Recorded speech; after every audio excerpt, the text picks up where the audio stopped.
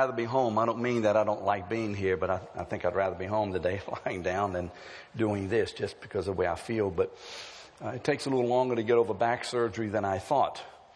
And so we'll see how we do. I want to start with a few preparatory comments.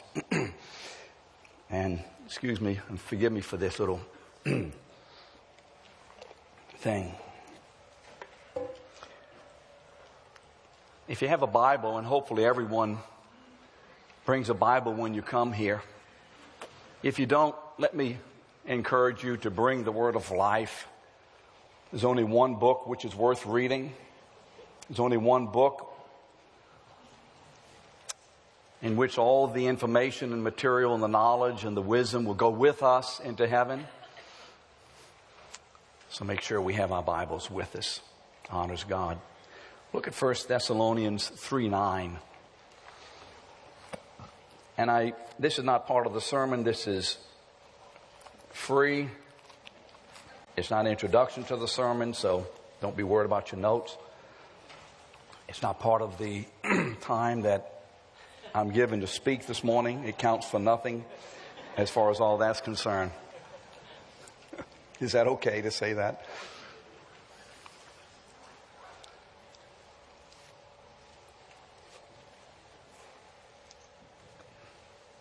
I just want to make sure that all of you know this, and perhaps some of you do. And I think I'm sure I'm speaking for Keith and Jeff and Matt to say this. This is how I feel about the ministry opportunities that God has given to me. And when I say this most unworthy man, at least my wife will understand that, if you don't. The truth of that, for being here. And the apostle says, for what thanks can we render to God for all of you?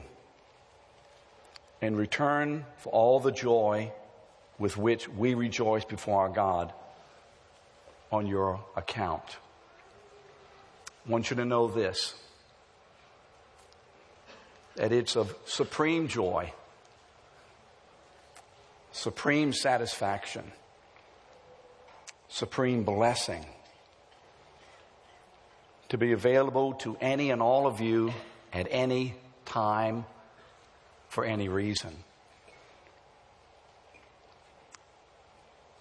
If any of you are receiving blessings from what God does through the leadership of the team, we're so glad, and we know you are. But trust me, and you can ask Jeff and Keith and Matt if this is not so. Our blessing is greater than yours. So thank you so much for, when you have needs, letting us know, sharing, coming to us. Don't stay away. In fact, if we know you have needs and are staying away, we will hunt you down. We're not bashful. We're coming to get you. So thank you so much. I first wanted to say that my gratefulness and our gratefulness to the church and to the elders, Bill and Steve and Phil, and to the other covenant group leaders, as this large team of leadership serves with joy all the needs of God's family. Just think of it this way. Think of the joy that fills God's heart when His children, having needs, that those needs are being met. Amen? Think as a parent, as a grandparent. What brings you great joy is when your kids or grandkids have a need, someone reaches out and helps them. That's great joy, isn't it? That's how the Father feels. I do want to make a comment, and then we'll get that clock reset up there. Make a comment about Matt this morning. Many of you don't know this, but Matt has an extremely strong mean streak.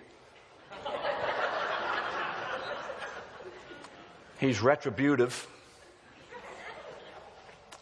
knowing that I could not shout, stomp, jump, dance, and run this morning, he sang Victory in Jesus, and when we all get to heaven.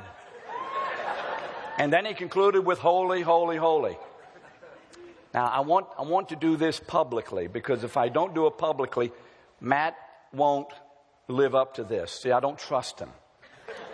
Since he's done this to me this morning, I no longer can trust his kindness.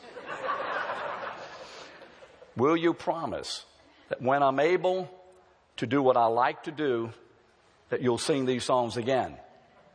I didn't hear. I just saw a move of the head. I mean, you know, when we marry people, we want to say yes. I mean, we don't know whether they're going to sleep. You know, wake up. So, amen. Now, how many of you heard him say yes? Okay. You have a whole lot of witnesses here, son. I enjoy the worship. And I just have to say this, and let me encourage you in this. When we are singing the songs of great victory and joy in Jesus, please feel free. Now, some people may disagree with me, and if you do, well, that's your prerogative, but I'm going to say it anyway. Feel free to jump, to dance, and if you want to run up and down in the front. No, I mean this. I would have been running this morning, but I can't move very fast. So I was running in my mind. Amen? God is worth good excitement. And we're more excited about the Lord today than we've ever been in our lives. Even the day when I was born again. Almost forgot the word again. Okay. Well, this morning, as Keith has said, he's challenged us with, as Matt said, one of the most enormous challenges that you can do to any person who enjoys sharing what God has done, whether a teacher, counselor, or just one of the folks in the pew who just shares the gospel on a personal basis and not in front of many people at a time. What would we like you mostly to know about this church and to experience from being here? I must say this, you're going to have a difficulty in a couple of the areas of the sermon this morning following the notes, but do the best you can. Having finished the notes and given them to Evan May, who is a jewel among us and has been given to the leadership as a jewel, he really has. He ran the notes Friday. At 6:30 Saturday morning, the Lord is showing me how 80% of them have to change, not so much from the structure that you have, but from what I have. And then at 5 o'clock this morning, he shows me some more changes. And then at 8:30, he shows me a few more changes. My feeling is this: you just have to bring this to conclusion so some kind of way I can speak about something that I have enough of a grasp on to kind of make some sense this morning. So your notes are going to be perhaps a little difficult to follow in some areas. And it may mean that you have to take better notes on your own, but that would be encouraged anyway. But you see, anytime we speak, anytime we preach, even if we have a subject, even if we have a portion of Scripture, it isn't that we just get up and say something about the Scripture. We seek God diligently in prayer, and we seek to know what the Holy Spirit wants to speak to the church, how the Holy Spirit wants it to be said, and then wants to apply that particular word that the Lord wants to speak to the church that particular morning in your hearts. And so that's always the challenge of the ministers.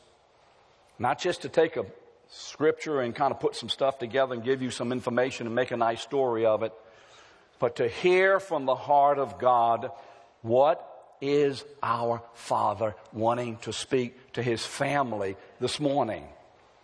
And so sometimes that changes from day to day as we prepare. what would we want you mostly to experience, at least from my perspective?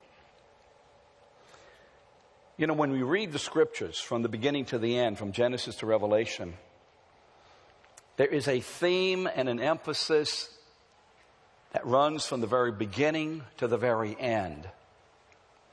And that is this: the necessity and the centrality, the significance, the fundamentalness of the presence of the person and work of the Holy Spirit in anything and in everything that God does. Remember in Genesis chapter 1, verses 1 and 2, the very beginning words of creation.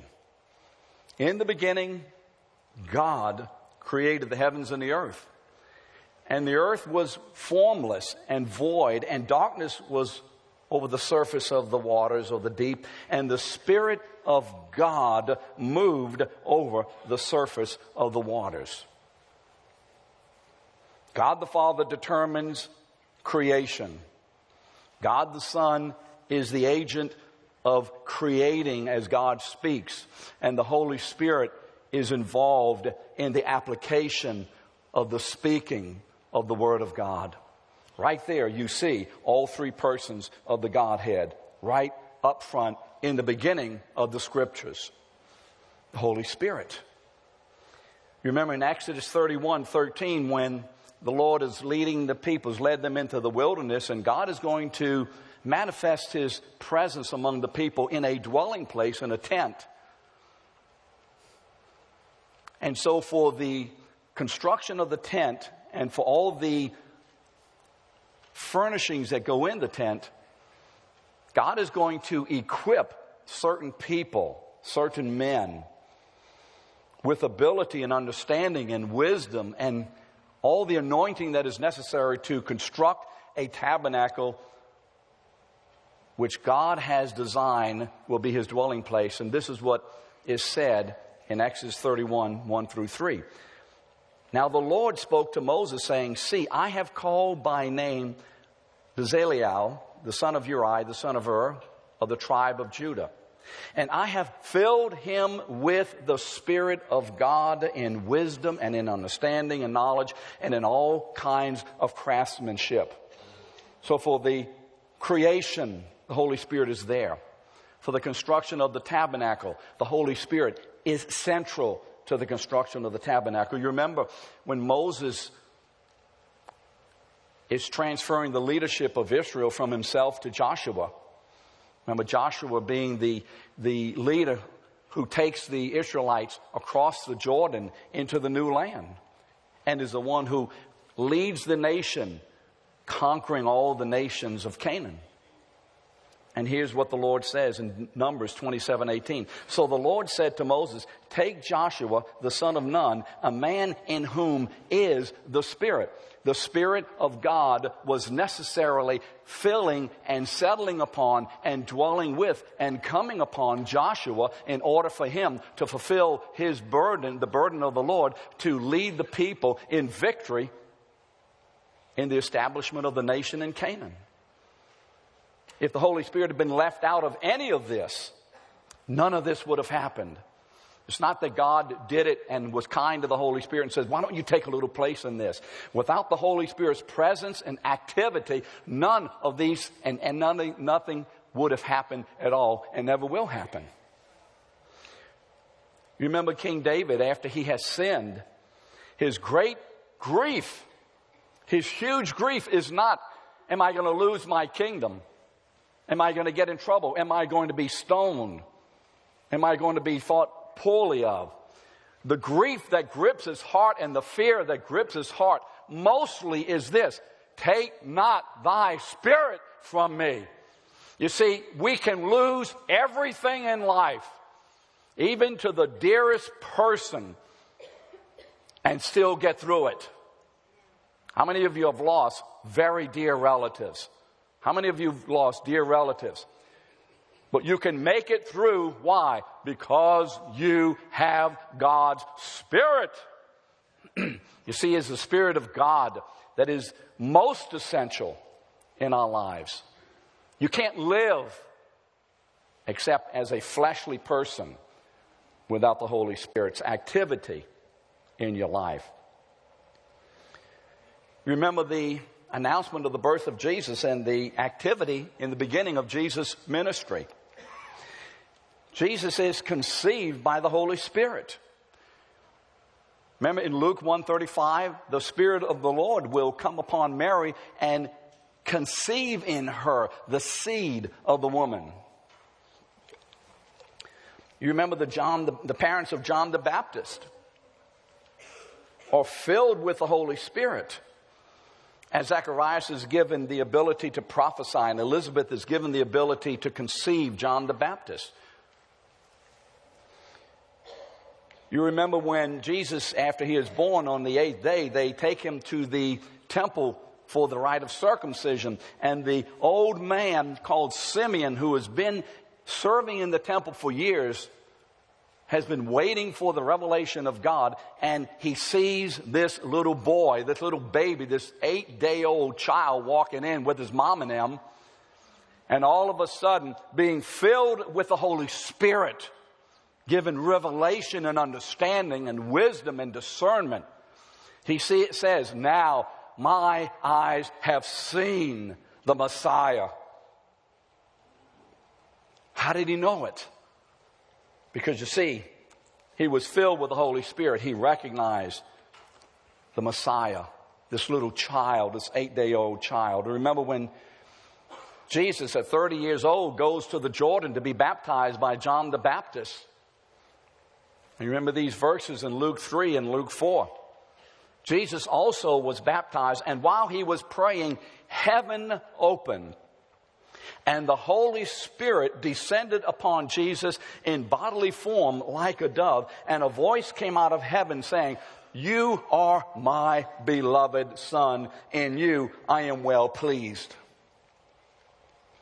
And then Jesus goes into the wilderness, and how does he know and how is he equipped to go into the wilderness? Jesus himself, the Son of God, needed to be anointed by and led by and imbued with power by God's Spirit. Jesus, full of the Holy Spirit, returned from the Jordan and was led about in the wilderness by the Spirit. And for 40 days being tempted by the devil. Do you remember that encounter? And you remember that he came out victoriously. And the Bible says in verse 14 of Luke 4, and Jesus returned to Galilee in the power of the Spirit.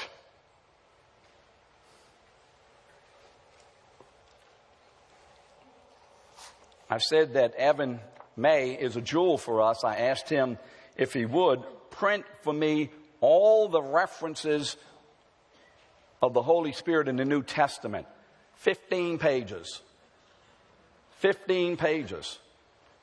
Now, if you'd like a copy of this, I think it's in your notes how to do it. You just go to the website and click on some of these things, sermon and whatever, and I think it'll tell you how to do that. You never want me to be able to tell you, to tell you that because I won't know what I'm telling you. But if you want a definitive list of all the references of the Holy Spirit in the New Testament, just to make sure that what we're saying today is true, that the Holy Spirit is the central person in the New Testament who is making the work and person of Jesus Christ real, go and get this, 15 pages, and that's 12 point. 10 point, I think it was a little less, but I asked him to make it 12 so most of us can read it.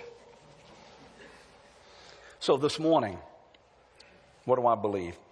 I believe the Lord wants us to experience.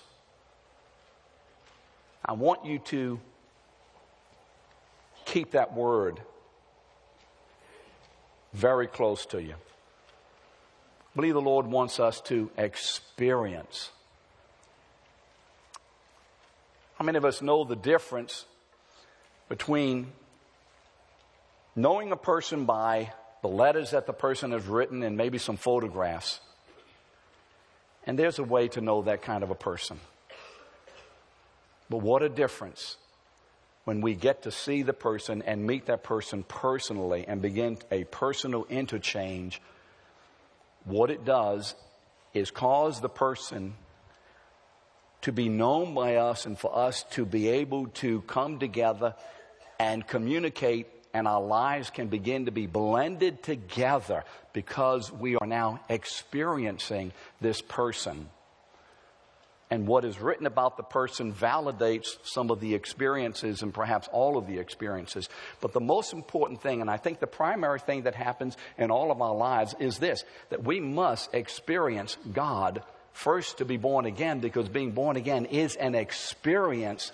And secondly, in order to grow in Christ, we must experience, feel the Holy Spirit and His work and revelation and understanding and cleansing and forgiving and empowerment in us. We must make sure that we are correctly emphasizing experience and then bringing that experience underneath the Word of God for our understanding and application of that experience, but never separating the knowledge of the Word of God and our experience, but making our experience become compatible to the Word so the two become one. Because you see, for us to really understand the Word of God, we have to experience it. How many of you have read the Word a lot, and it's okay, but then how many of you have read the Word and all of a sudden something on the inside of you changed and God touched you in a way that made it all the difference? Amen? All the difference in the world. So this morning I believe that the Lord wants us to experience personally and more fully the person and work of His Spirit. Why? So that we will experience the same kind of transformation and power in ministry that we see in the Scriptures. If we were to take a poll of the world, or perhaps even of the church, and ask this, what is man's greatest need? Some would say economy.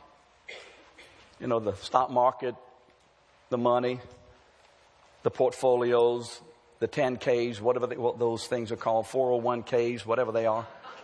Whatever.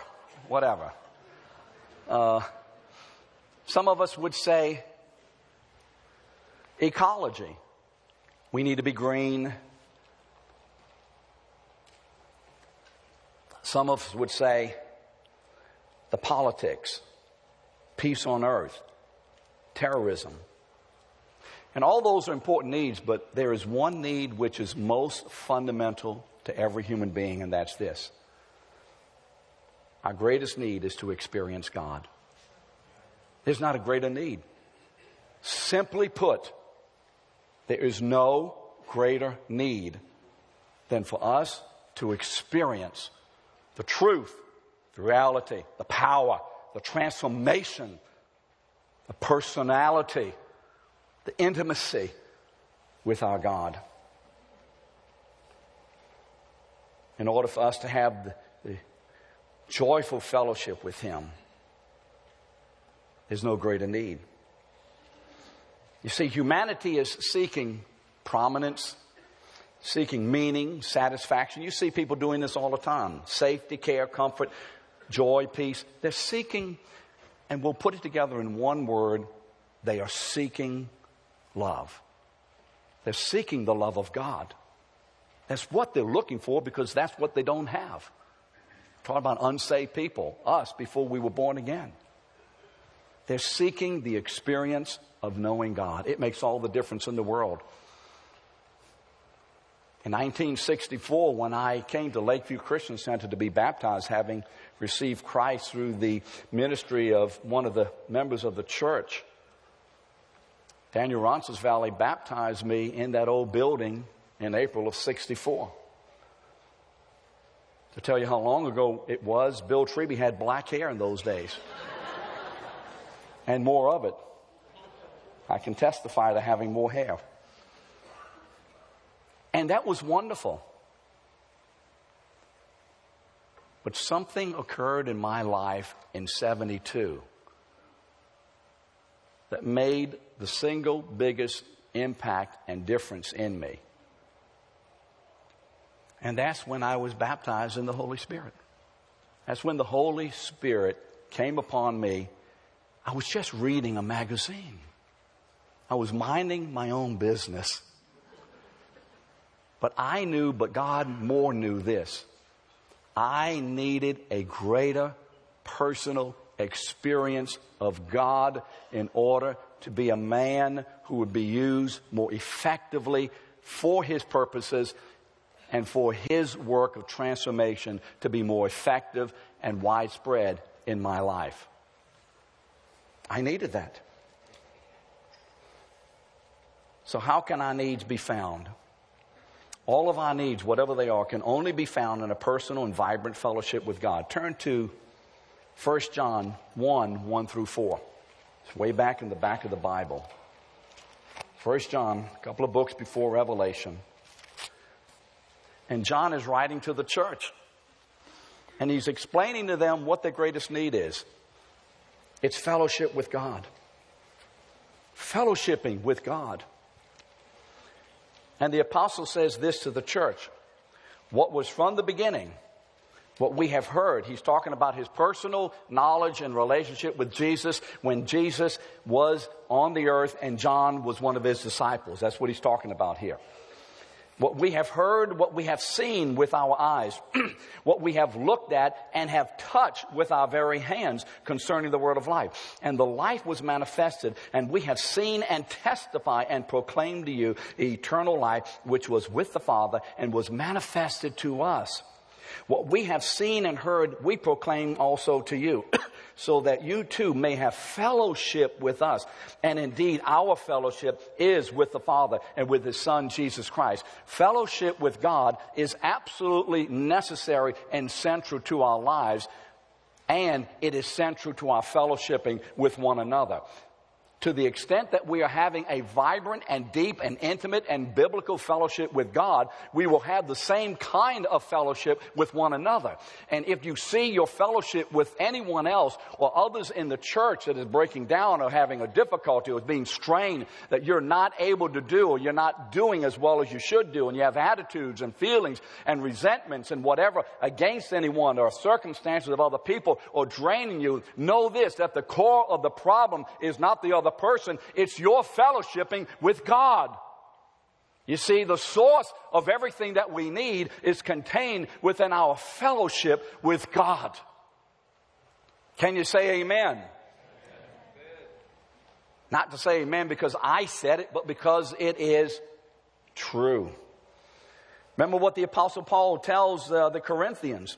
Why has God saved us? He says, for God is faithful, through whom you were called into the fellowship of His Son, Jesus Christ. We were called into the fellowship of God's Son. Isn't it amazing that we, who were the enemies of God, were protractedly disobedient, that God has sent His Son to pay the full, final, and forever price on the cross for all of our guilt and all of the pain and all of the sin, so that we could have fellowship with Him forever. It's an amazing story. It's a scandal.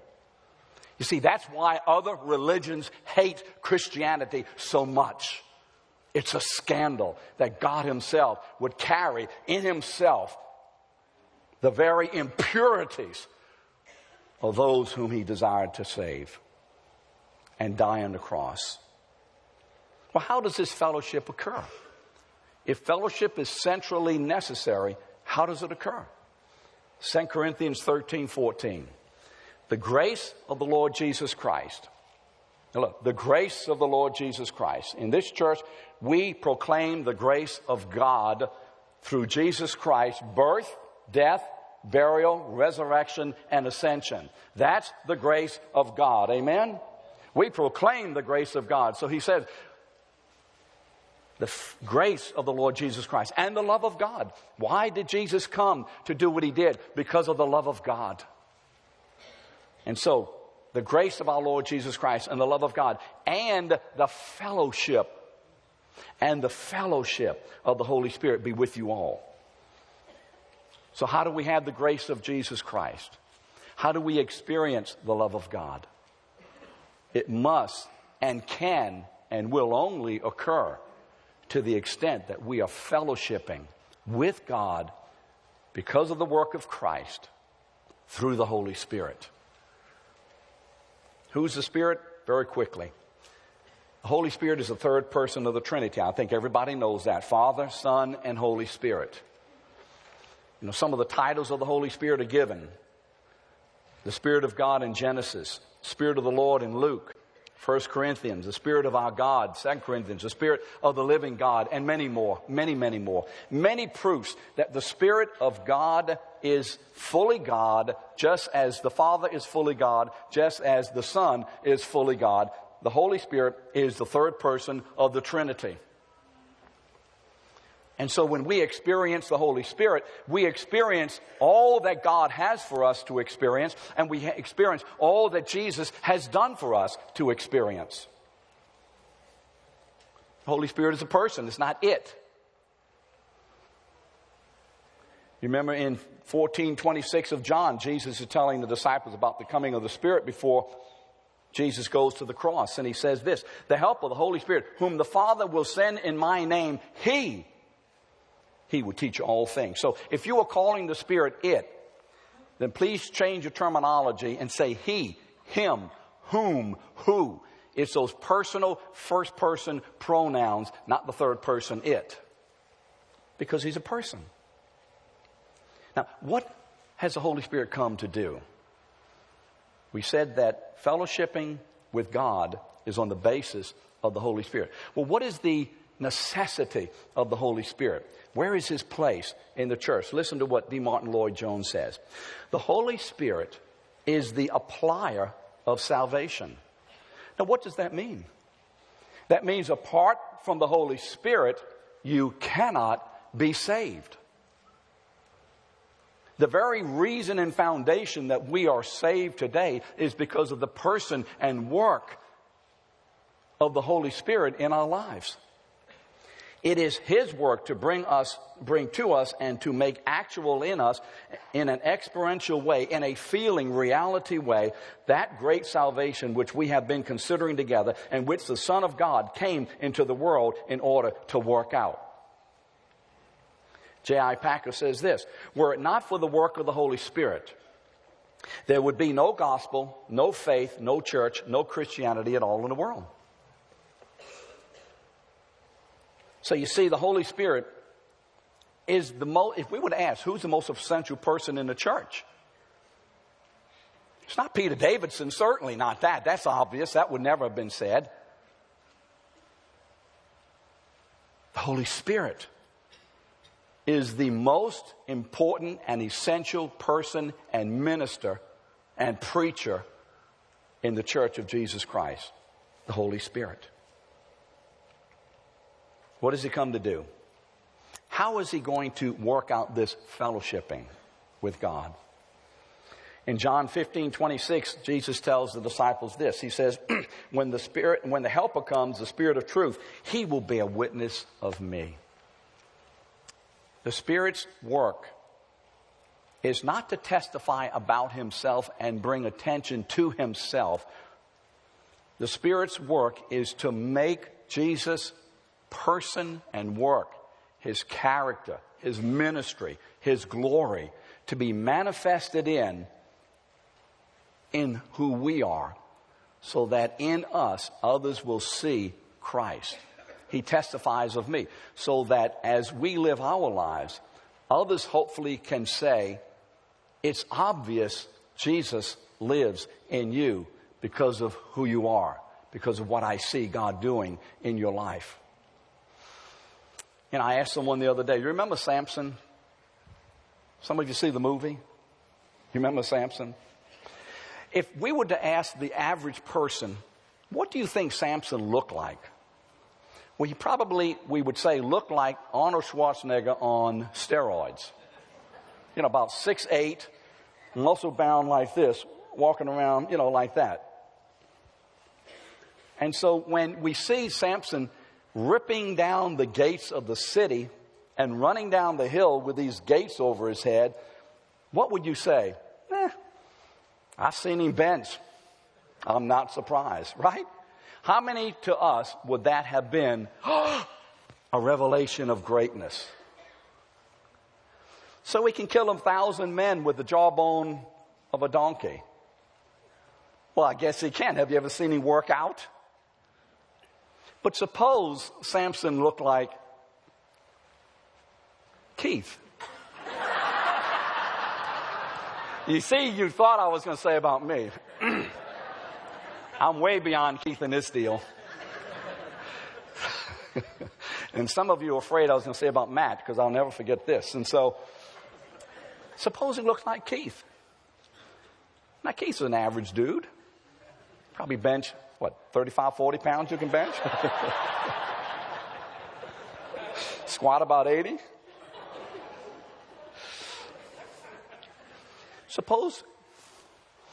Suppose Keith ripped down the gates and picked up the 1,000-pound gate and started running down the hill, and it didn't crush him. What would you then say? Oh, my word. That's very strange. Something beyond Keith is happening. I see Keith doing it, but yet I see something else. Amen? How many of you would recognize that something else is happening in Keith? We would have to say there's some kind of power that has been given to the man to do that extraordinary work. Jesus says the Holy Spirit comes upon you to be a witness of me. So in the midst of our weakness and frailty and failure and sin, the Holy Spirit takes all of that and begins to deal with it and causes us to be the kind of people that when we pick up the 1,000-pound gate and begin to run down the hill with it, others can see it's not that person, it is, but it isn't. That person has been endued some kind of way with something that I need to find out about one way or the other. The Holy Spirit does that. Don't try to pick up any heavy gates without the Holy Spirit telling you to do that. You remember what Jesus calls the Holy Spirit? He calls him the helper, the counselor. He is the one who makes the truth of God real. Remember, when he, the helper or the counselor, comes, even the Spirit of truth, he will testify of me. He makes truth a reality in us. Now, what does truth mean? Truth is not just a set of correct statements or knowledge of something that is accurate. That's a part of truth. Never think that you're telling the truth just because you have the facts right and you're going to tell somebody the truth. Never think that. Because you can blast someone all the way through a wall with your truth of facts and destroy. And that is not truth in the biblical sense. Truth is a man. I am the way, truth, and the life. Truth is a man. Truth is a man who tells you the right things, specifically the facts. But truth is also the man who tells you in a way that's genuinely from God's heart of compassion and care, and in a way that you can receive it and benefit from it. Truth is having God's timing. Truth is determining the purpose of sharing. Truth is having God's heart of reconciliation and building up. Truth is for the purpose of bringing the glory to God and making sure that God himself is honored in what is said. You see, it's just not the message of the gospel that's important. The gospel is not the gospel in its full power unless the message and the manner of the gospel are communicated truthfully. That's truth. So Paul says, what? Communicate the truth in what? What? In love. So it will really be truth. So the Holy Spirit takes the truth of God. He takes all that there is of the Lord Jesus. Not just the sayings and the facts, but the very man himself. And begins through our fellowshipping with him to apply that man and who he is into our lives, so that we can be changed. And what is the essential truth that the Spirit of God desires us to know about him? I believe the central truth that God wants us to know about him, and there's a lot here, but we're going to get it down to one word, is love. Is love. How do we come to be changed into the image of God's Son for His glory? We experience and we understand and we practice the love of God. The love that God has for us. You know, God's most intense desire is stated in many places, but I want to quote Romans 5:5. Romans 5:1 talks about being justified by faith and then glorying in the gospel. And then he says we not only glory in this, in the work of God, but we also glory in tribulation. Knowing that tribulation worketh patience, and patience proven character, and proven character hope. And hope does not disappoint. Why? Because in verse 5, because the love of God. Because you see, the love of God is shed abroad, is poured out, is inundated upon us. It's the same word that is used in Titus 3. It's the same word that is used in Acts 2. Poured out. The love of God is shed abroad in our hearts. How? By the Holy Spirit who is given to us.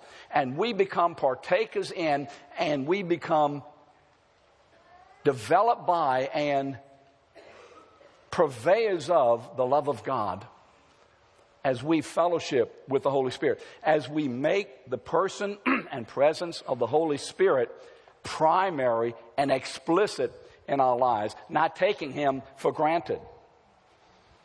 You see, I have done that, Evan did that 15-page document for you to see this. That the person and work of the Holy Spirit, when you look into the New Testament, He's never taken for granted. They just don't say, well, the Lord did this, or the Lord said that, or God did the other thing. That's fine. But they bring it down to the actual person of God who is involved with and responsible for the activity, and they say the Holy Spirit. Now, I think this is important. Because you see, if we don't make the Holy Spirit explicit, we will miss it. If we don't make Him explicit, we're going to assume on Him. And the apostles never assume. They say, I need the Holy Spirit. They say, I've had this by the Holy Spirit. I go here by the Holy Spirit. I have had this relationship by the Holy Spirit. The Holy Spirit is all over the place in their lives. They are a group of men who make the presence and power and necessity of the Holy Spirit absolutely central and explicit in their lives. And this is what I believe the Lord wants to make sure that we do. Let's not be a church that assumes and takes for granted that what we are experiencing and what we need and what is happening is, of course, from God, but we don't make it down clear that in the same way the Bible does, that it's the Holy Spirit who is doing this. Otherwise, we denigrate what God is doing. Because you see, if God didn't want you to know it was the Holy Spirit, these men would not be saying it like that.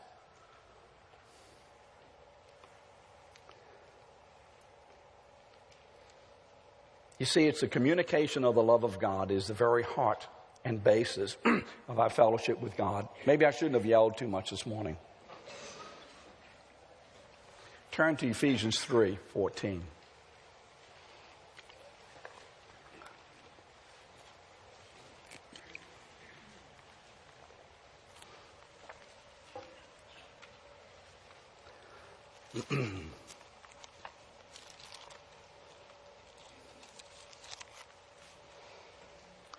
Paul is praying for the church.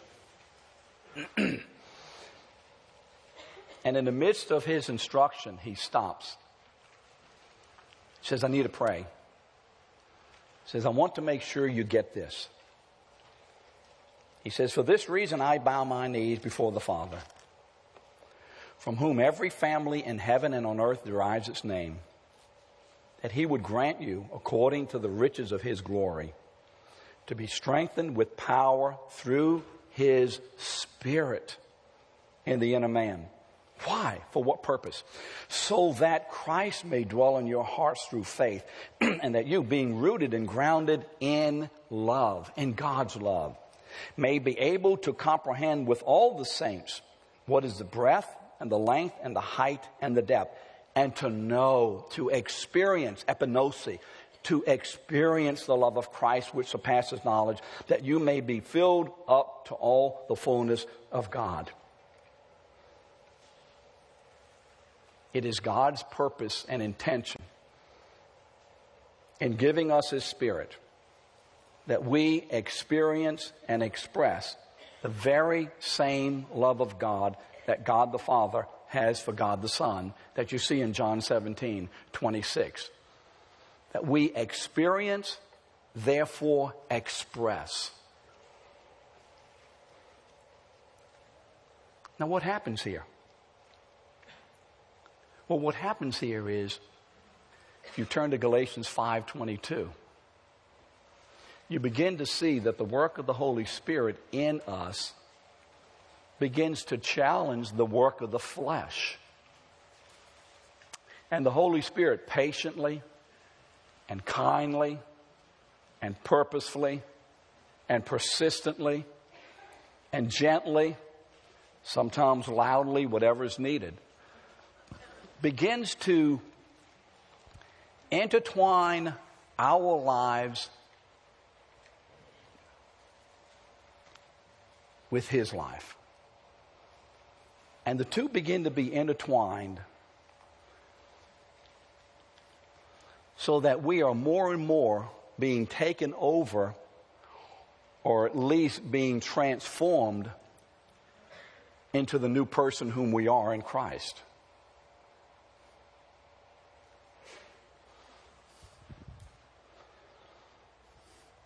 I can't tell you how many times the Lord has had to tell me, whether He had to do it quietly or loudly or through whatever means,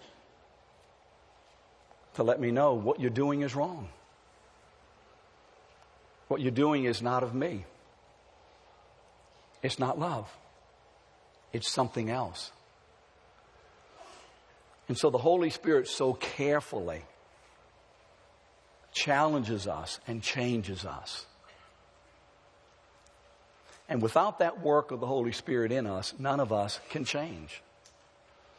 I remember several years ago, one of the ladies of the church, who's no longer here, was being challenged by her son, and she was hot because of his activities of sin.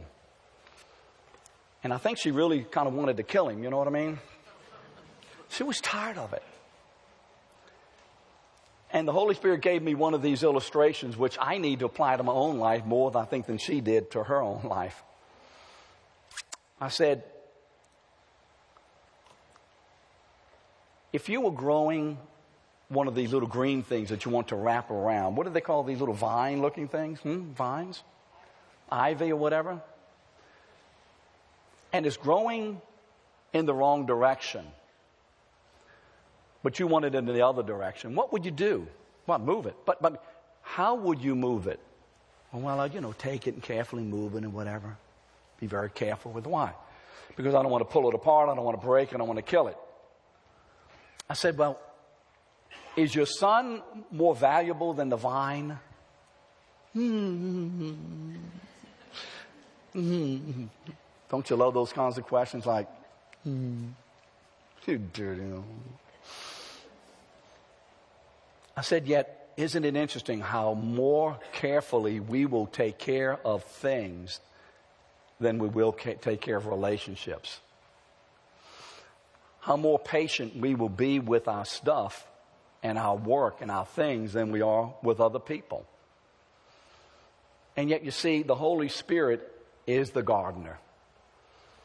And how many of us have experienced the very careful removing of our lives, or an attitude or a thought or a word or whatever it is from the wrong direction, and has moved it over and begun to entwine it around His own direction? How many times has God done that? And in doing so, you see, we experience the careful love of God through that work. And in experiencing it, we begin to become partakers of it and begin to practice, as we cooperate with the Holy Spirit, that grace.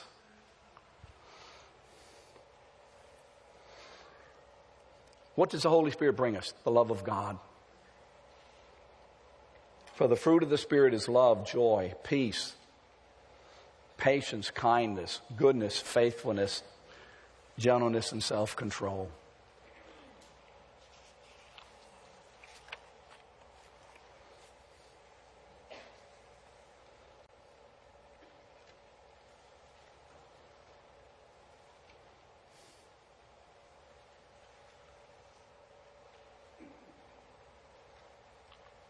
what happens?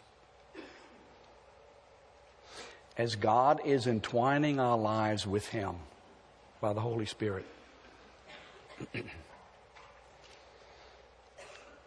the cross of Christ is being revealed in us. The grace of God is being revealed in us and expressed through us to a lost and dying world.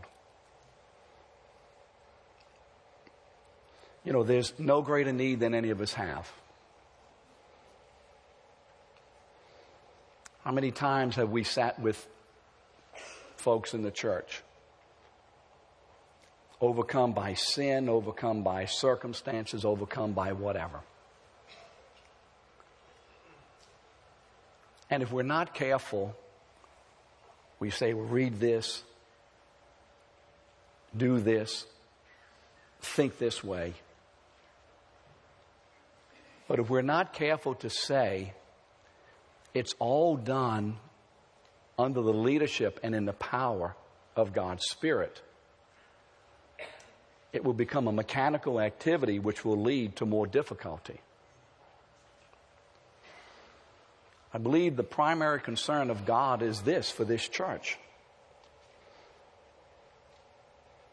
that He wants us to experience His fellowship of love as we actively acknowledge and pursue and receive and obey the person and work of His Spirit. We need to be a people who actively ask God to minister the things of God to us by the Spirit. Every time I feel the way I shouldn't, every time I'm thinking the way I shouldn't, every time I'm desiring the way I should not, I have to go to God and first confess it as wrong, as sin. And then say this: Father, I ask you by the Holy Spirit, because I recognize it is the work of the Holy Spirit, to flush my mind or my feelings and to flood me with your presence.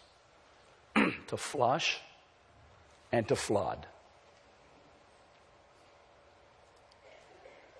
To flush and to flood. I believe that many of us are carrying around things that we ought not to because we're not seeking God the way He wants us to seek Him. We're not making much over His Spirit. And we need to make a lot more. What will the love of God produce in us? Just a lot, but it will produce God-honoring obedience. You're going to obey the one whom you love. To the extent that you're not obeying, there's fault and fractured in your fellowship. And you go to God and you confess this and you ask, Father, would you send the Holy Spirit upon me to correct, improve, mature, or whatever an area of fellowship in me which needs to be dealt with? What will the love of God produce in our lives? Cheerfully serving one another, joyfully serving one another. We serve those whom we love. And as we serve the brethren in the church, we serve the Lord. What will the love of God do? It will create in us to be cheerful givers. Cheerfully giving to the very work of Him who has done everything in our lives. What will the love of God do in our lives? It will cause us to be able to overcome sin. To overcome sin. If sin is reigning and ruling in your life and there's control issues in your life, part of the root of the problem is that you're not experiencing the power of God's presence and the power of His love to break and overcome that sin, because you love the sin more than you love the God who wants to break the sin. We do what we mostly want to do. Evangelism. The love of God moving us to evangelize, to share this love which we've had shed abroad in our hearts. The love of God over victory over Satan. The love of God as a victory over Satan. Sometimes we don't think that way, but it was the love of God poured out at the cross that crushed Satan's head. You see, this is why, in closing, Jesus commanded the church, the disciples. This is what he said. This is his command to his Spirit-given disciples. He's given the Spirit to them in John chapter 20. I think it's about verse 20 or 22. He breathed on them the Holy Spirit. And then he says this, look, before you go out into the world to minister, you need to do this. You need to have the power, the inundation, the flooding, the pouring out of my presence in ministry and in character development before you step out into that world. You need to have a presence about you that is so imbued with my Spirit, and you are so in touch with me and the reality of what I'll do and who I am by the Spirit, that all of your thoughts about yourself and about the ministry, everything is within the context of the Holy Spirit doing all of this. The Holy Spirit is the very life of the church. He is the life of the church. And so Jesus says this, don't go out and begin to minister until this. Don't leave Jerusalem, but wait for what the Father had promised. John baptized you with water, but you shall be baptized with the Holy Spirit in a few days from now. If you've not experienced, and I say experienced, that love of God, that presence of God, that goodness of God, that life-changing activity of God since you believed, I don't have to say I believe. I know the Lord wants you to have that, so that you can be a Spirit-filled and led and empowered believer for God's glory. After our salvation, I believe that the greatest need of the church is to be filled with the power and presence of God for everything that we need. And for those who have been baptized initially and the Holy Spirit has poured himself out upon you, as we see in Romans 5:5, we need to continually be filled with the Holy Spirit. Remember in Ephesians 5:18, don't be drunk with wine, but be filled with the Holy Spirit. Why? What's going to be the result? He says you'll speak to one another with psalms and hymns and spiritual songs, as Matt talked about last week. We'll relate as a family, as Jeff talked about the week before last. And we'll be bringing in whatever Keith is going to talk about next week. How do I know it? Because you see, the Spirit is the one who does all of this in us and through us. So let's strive to do this. Let's make as our primary project, if you would, primary focus, my need, our need, not just for the Spirit, because every believer has the Spirit, but for the inundation and empowerment and explicitness of the Holy Spirit in my life. Let's be a church that will not take the Holy Spirit for granted and make him second rate. Anything taken for granted is second rate. How many of your wives want to be taken for granted? Whew. Neither does God. Neither does God the Holy Spirit. We don't want to do what the Bible says. Do not grieve the Holy Spirit. Do not grieve him.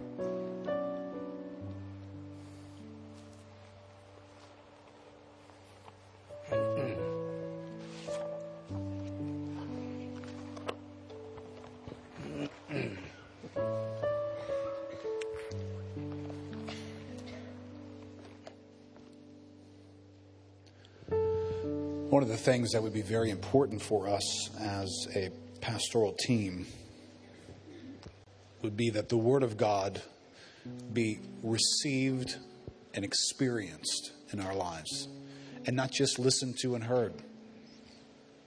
It'd be an honest analysis to say that today in America and across the world, there will be gatherings like this where many, many people will read from the Bible and have some words that would be said. But the Bible calls for much, much more than that. It calls for our lives to bear the fruit that the presence of God is in us. And that is a very experiential thing. That's not just something we talk about. It's something we experience. It's the way we live. It's who we become. Now, I want to ask us something, and then I want to spend some time today at the close of our service today opening up an opportunity for the ministry of the Holy Spirit in this setting. And that should occur. And I realize for some, maybe you've been used to what happens at the end of the message is, amen, a prayer, a song, and everybody goes home. But you know, sometimes what God wants to do is He wants to minister to us personally, right where we are. He wants to get into our world. He wants to speak your name.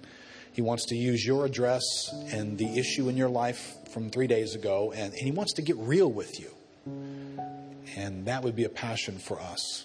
It'd be a passion for me in my own walk. God, be real in my life. And I want to ask you a question.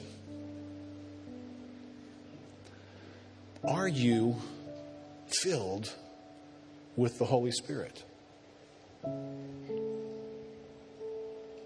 Let me ask another question with that one, just to make this a little bit more provocative. Have you been filled with the Holy Spirit? Now, those are two different questions that deserve two different answers. For some here, you would answer like some folks in the Bible, I've never even heard of that. For some people, there would be the answer of, well, you know, I had an experience in the Lord 10 years ago, 20 years ago, when I was young. Well, that's not really what I'm asking. I'm asking you, are you filled with the Holy Spirit? Now, if we want to do a blood test real quick, let's do a blood test real quick on the last page of Peter's notes. How are you doing in the area of obedience? When the Lord convicts you, are you quick to respond? When God charges you and directs you, do you get in agreement with God and get about doing what He called you to do? When God points out an issue of sin in your life, do you relinquish it to Him? Or do you negotiate? Get around to it at another point? Joyfully serving one another, or just, hey man, how about just a matter of joy? Do you have joy in your life? That's the fruit of the Spirit. The fruit of the Spirit is love. Joy is a manifestation of the Spirit. Giving. Do you give in your life? Do you feel awkward when the subject of giving comes up? Are your finances something that are uniquely controlled by you and you don't have this sense of the Spirit's direction and faith to give and joy in doing so? The gifts of the Spirit. Serving and being used by God in unusual ways, beyond natural capacity. Overcoming sin by the Spirit. I mean, this is a pretty encompassing list. Overcoming sin. You still got those pet sins that, you know, it's sort of like your name and then a parentheses and that sin and then your last name. It's so much a part of you. Everybody knows you. Not just they know your name, they know that about you. And it's been in your life for so long. Now, listen, if we went down this list and we said, do we have joy? Is there giving? Do we have the gifts of the Spirit? And if we answer no to that, then we have to go back and review the question we just answered. Are you filled with the Spirit? Because if we're not obedient, then we're not filled with the Spirit. If we're not manifesting the fruit of the Spirit, then we're not filled with the Spirit. So let's survey our lives for a moment. Are we filled with the Holy Spirit? And you know, as I have been praying, studying, and thinking about our future, I think that there are times, and I'm going to say this with about a half-baked revelation in this, I think there are times that we pray for things prematurely. And what we end up doing is we pray for things without faith. We pray for things without a posture to receive them. And when you do that long enough as a Christian, over time, what you end up believing is that doesn't occur this way anymore. And we don't consider, well, did we ask in faith? Were we postured to receive? Peter didn't get to that last verse in your outline there. You will seek me and you will find me when you search for me with... Now, just a question. What do you get when you search for God with half your heart? What do you get when you search for God with a compromising heart? What do you get? Well, you don't get to claim that verse. I don't know what you get. But you don't get to claim that verse, because that verse does say, all my heart. And what Peter described in Acts chapter 1, where just a few days from now, the Holy Spirit was going to fall on a group of individuals.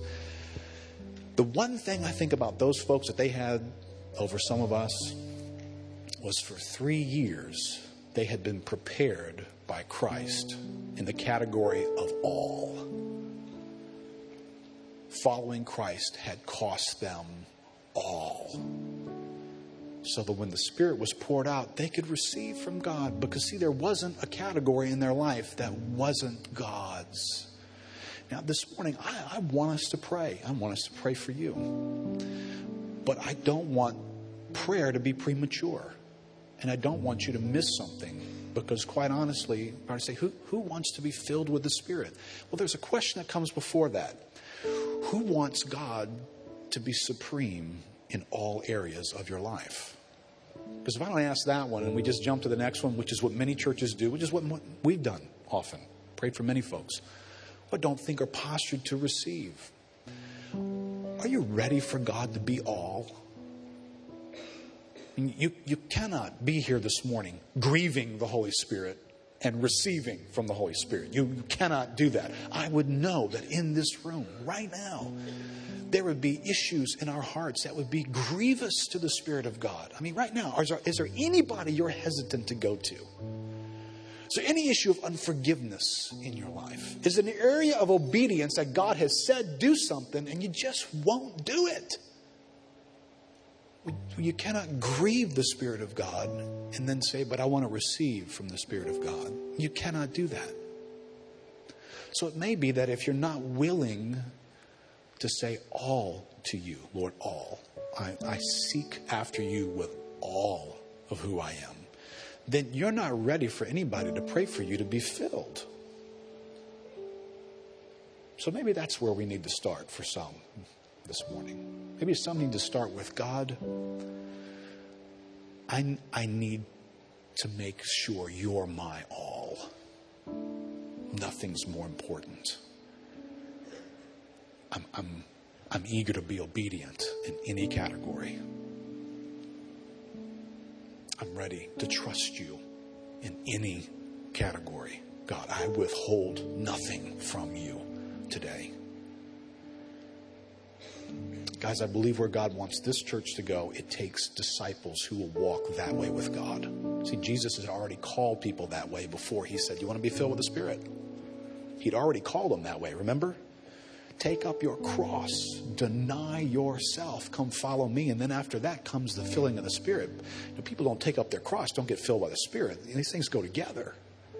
So let's start there this morning. Let's stand up together. And here is the ministry of the Spirit in our midst. The ministry of the Spirit right now is being personal. So I want you to be personal with God. I want you to get beyond the words that I'm using, and I want you to hear the Holy Spirit speaking to you, speaking words of conviction, speaking words of correction, speaking words of inspiring you to trust Him more, to not be fearful, speaking about competing agendas and ambitions in your heart that He wants to be supreme over. He wants you to open your hand to Him. He wants you to trust His future is better than the one you could have or you could ask Him for. God, I pray this morning for us. God, I pray where you want to take us, we can go. God, I pray that the future that you have for us as your people